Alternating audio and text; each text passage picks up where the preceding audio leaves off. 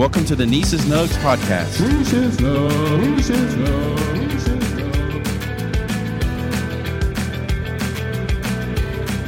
What's up, friends? Welcome back to the Nieces Nugs podcast, season 2, episode 12. Today on the podcast, we are going to talk about credit cards. That's right, credit cards. It is a topic that often comes up for a myriad of reasons.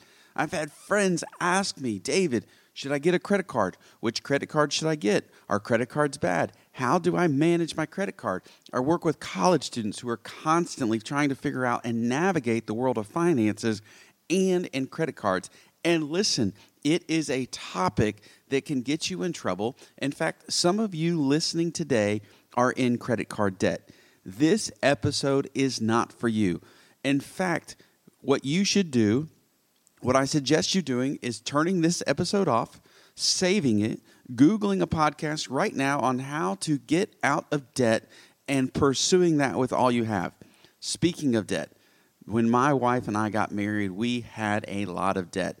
There was a lot of educational debt on one side. I'll leave it at that. And so we had to come up with a game plan for how we were going to get out of debt because we wanted to live debt-free. We took on some of the principles of Dave Ramsey. We know that Dave Ramsey has the total money makeover, has the snowball plan for getting the debt snowball and the baby steps for getting out of debt. And so we kind of walked through those ideas to kind of set up our finances so that we could get out of debt as quickly as possible.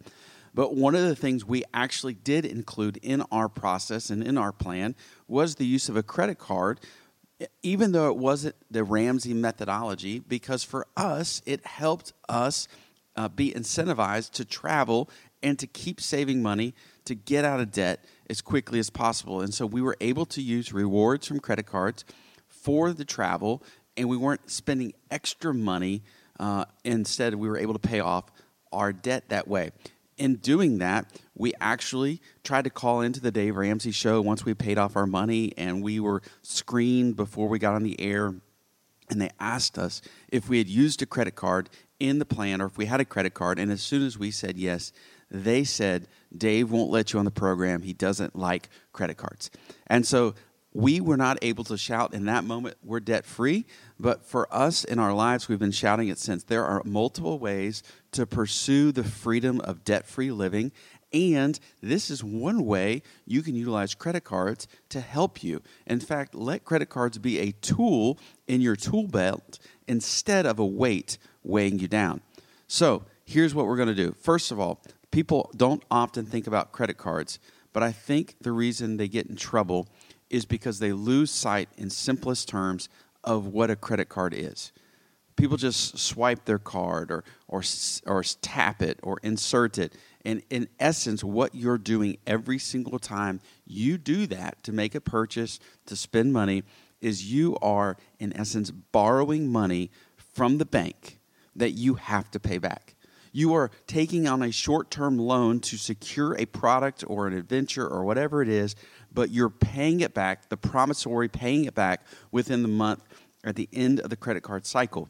If you pay it back within that designated time frame, the interest rate is 0%. However, what happens and how people get in trouble is if you do not pay it back or if you only pay the minimum, the interest rates on the money you've borrowed is far, far, far higher than what the interest rate would be if you took out a loan at the bank. The interest rates are crazy. And what ends up happening is that snowballs into an amount that you have trouble paying back because what you're doing is you're paying a ton of interest on a product that actually didn't cost you as much as you thought it might.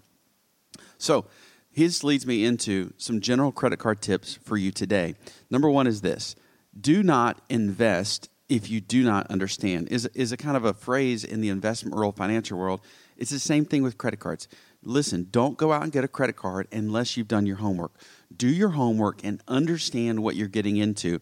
If you simply say you want to build credit, as a lot of people say, you need to learn how building credit works, how a credit card can help you in that process, maybe how it can hurt you in that process, and it might matter what you do. So do your homework before you go out and get a credit card. Do your homework before you kind of enter into some of these realms, because you need to understand what you're doing and what that piece of plastic means to not only your wallet in that moment, but your entire credit picture and your financial wealth strategy. Number 2 is this: responsibility is key. Be responsible. Do not spend what you don't have. What I just said was you're borrowing money from the bank, and it's a short-term loan in the sense that the interest rate kicks up really within 30 days. If you do not have it, do not spend it. Be responsible for what you purchase. Sometimes people get in trouble because suddenly they have a piece of plastic. They're not feeling the pain of paying for the purchases, and so they keep paying and keep paying and keep paying. And what they're doing is keep promising to pay, and they don't have the money to pay. Have a plan. Practice responsibility. Only purchase what you have money to pay for, and use the credit card for the reasons that can help you, not hurt you. Number 3 is this: you need to pay off your credit card monthly, 100%.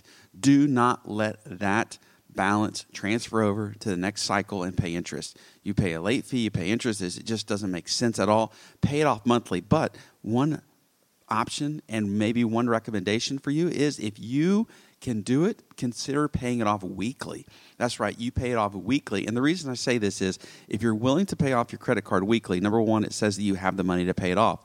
Number 2, it helps you stay on budget. Number 3 is, in every single 7-day cycle, you're not spending that much money, but in 4 7-day cycles, you're paying a lot more. So the pain of paying the whole bill on a month cycle actually feels harder than if you would just pay it off every week. So consider paying it off weekly. Stay in charge of your finances. Show more control, and you will not get in trouble this way if you pay it off weekly.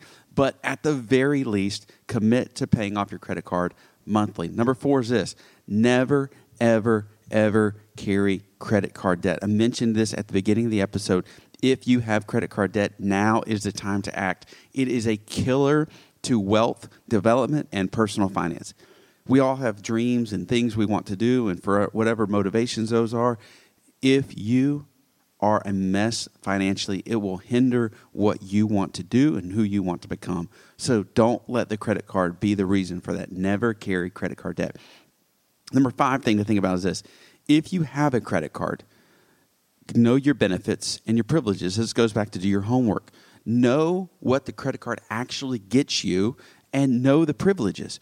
Each credit card's different, but there are some credit cards with incredible privileges. I remember many years ago, one of my friends had bought this brand new driver, about a $400 golf club, and he'd tell me the story about he bought it, he brought it home, and he accidentally dropped it, literally pulling it out of the car. As soon as he had purchased it, dropped it, scratched up the golf club. He had purchased it with a certain credit card that provided insurance on purchases, and he was reimbursed immediately to go buy another driver to replace the one that he had just messed up. Some credit cards offer this insurance, this purchase insurance, or maybe travel insurance or car insurance when you do a rental car, or maybe fraud protection. Most credit cards have incredible fraud protection where you're only liable for a little bit if somebody gets a hold of your things, or maybe even nothing. So ultimately, there's incredible benefits and privileges to be had if you know what the credit card does for you. I'm going to talk a little bit about that coming up. So number 5 is that if you have a credit card, know your benefits and your privileges. Number 6 is this: if your credit card is becoming a nuisance, it might be time to cancel. But even if you're planning on keeping your credit card and you have one of these annual fee cards, which I think sometimes offer even more options and more benefits, don't be content with just paying the fee. Always give the credit card company a call and ask to speak to the retention office, and then ask them, do you have any retention offers? You might mention things like, I'm thinking about canceling my card. The card is not benefiting me as much as I thought it would. You can come up with some of these terms. Don't just immediately threaten to cancel it, but ask them, hey, what's a retention offer for my card? And most of them have some sort of computer algorithm. They'll spit it out. They have an entire office that's built around trying to keep you as a credit card customer.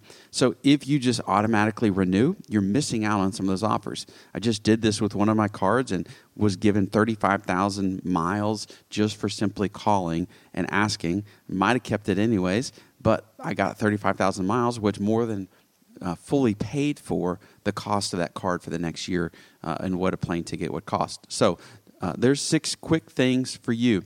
A lot of people ask me, well, David, which card should I get? What credit card is best for me? Well, I can't answer that question for you. All I can say is you need to think through what you're trying to accomplish, what benefits you want, what credit card meets that the best, what you feel like would be a great addition to your wallet, but not only your wallet, but helping you to get some of these things back in return, and then you evaluate it from there.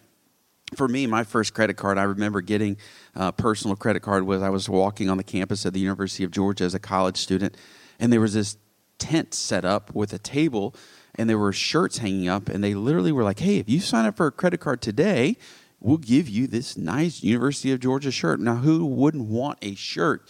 But friends, that might not be the best offer. That's all I got for sign up for a credit card was a T-shirt. Friends, let me tell you this. You should get more than a T-shirt for some of the risk you're taking on with a credit card.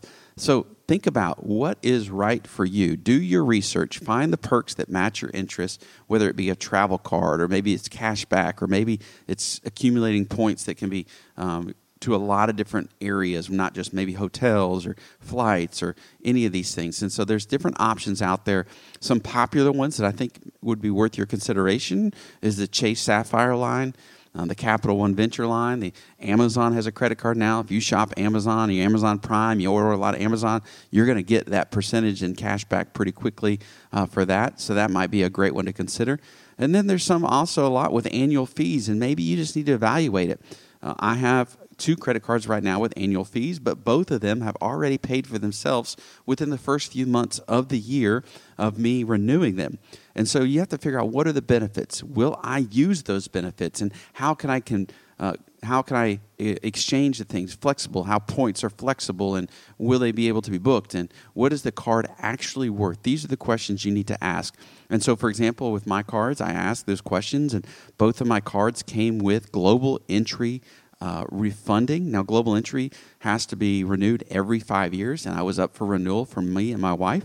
So I used both those cards to do mine and my wife's Global Entry renewal, and immediately $100 credited back to the credit card.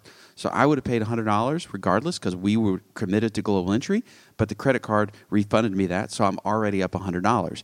One of my credit cards has an automatic deposit of Uber Cash into my account every single month, $15. I wasn't really an Uber customer that much, but I have used it because it's there and it's helped lower the costs. And if I don't use it, it's fine. I don't feel I have to use it, but also I could use it for not just Uber, but delivery and things like that as well. So that's an incredible option.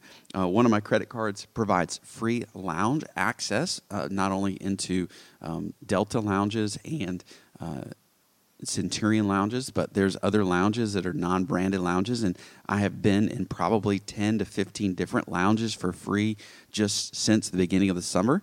I've been traveling quite a bit, and it's free access into those. That's not something that I would necessarily pay for in that moment, but as a benefit to the card that I'm already getting back for, it's a great benefit, and to know how to use that and who you can bring in and things like that. There's monthly benefits as well that I can load onto the card, and I can get certain things back depending on what store I use, and so I'm always checking that, loading offers in and getting free money back. There's plain benefits where if I spend certain money on a certain airline, they'll refund up to $200 of that.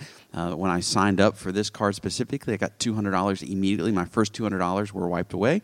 I was given enough points to basically be worth somewhere in the realm of $2,500 to $3,000. So the actual entry level benefits were far outweighed the annual fee.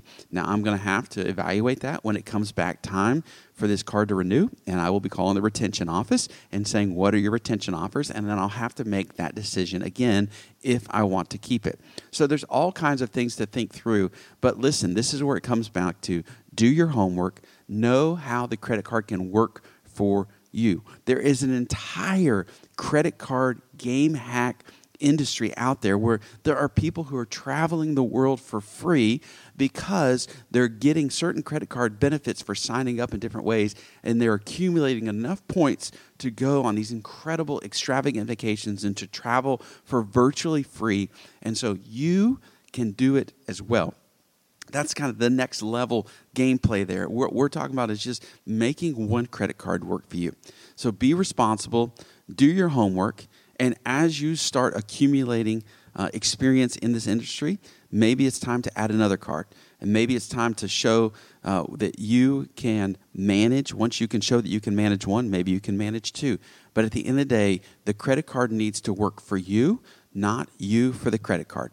So be responsible, do your homework, figure out what works for you, and then enjoy the benefits of being a faithful customer who pays off their bill either weekly or monthly. So you're not paying extra money. You're getting free lending money from the bank every purchase, paying it back, but you're getting the benefit of the credit card companies.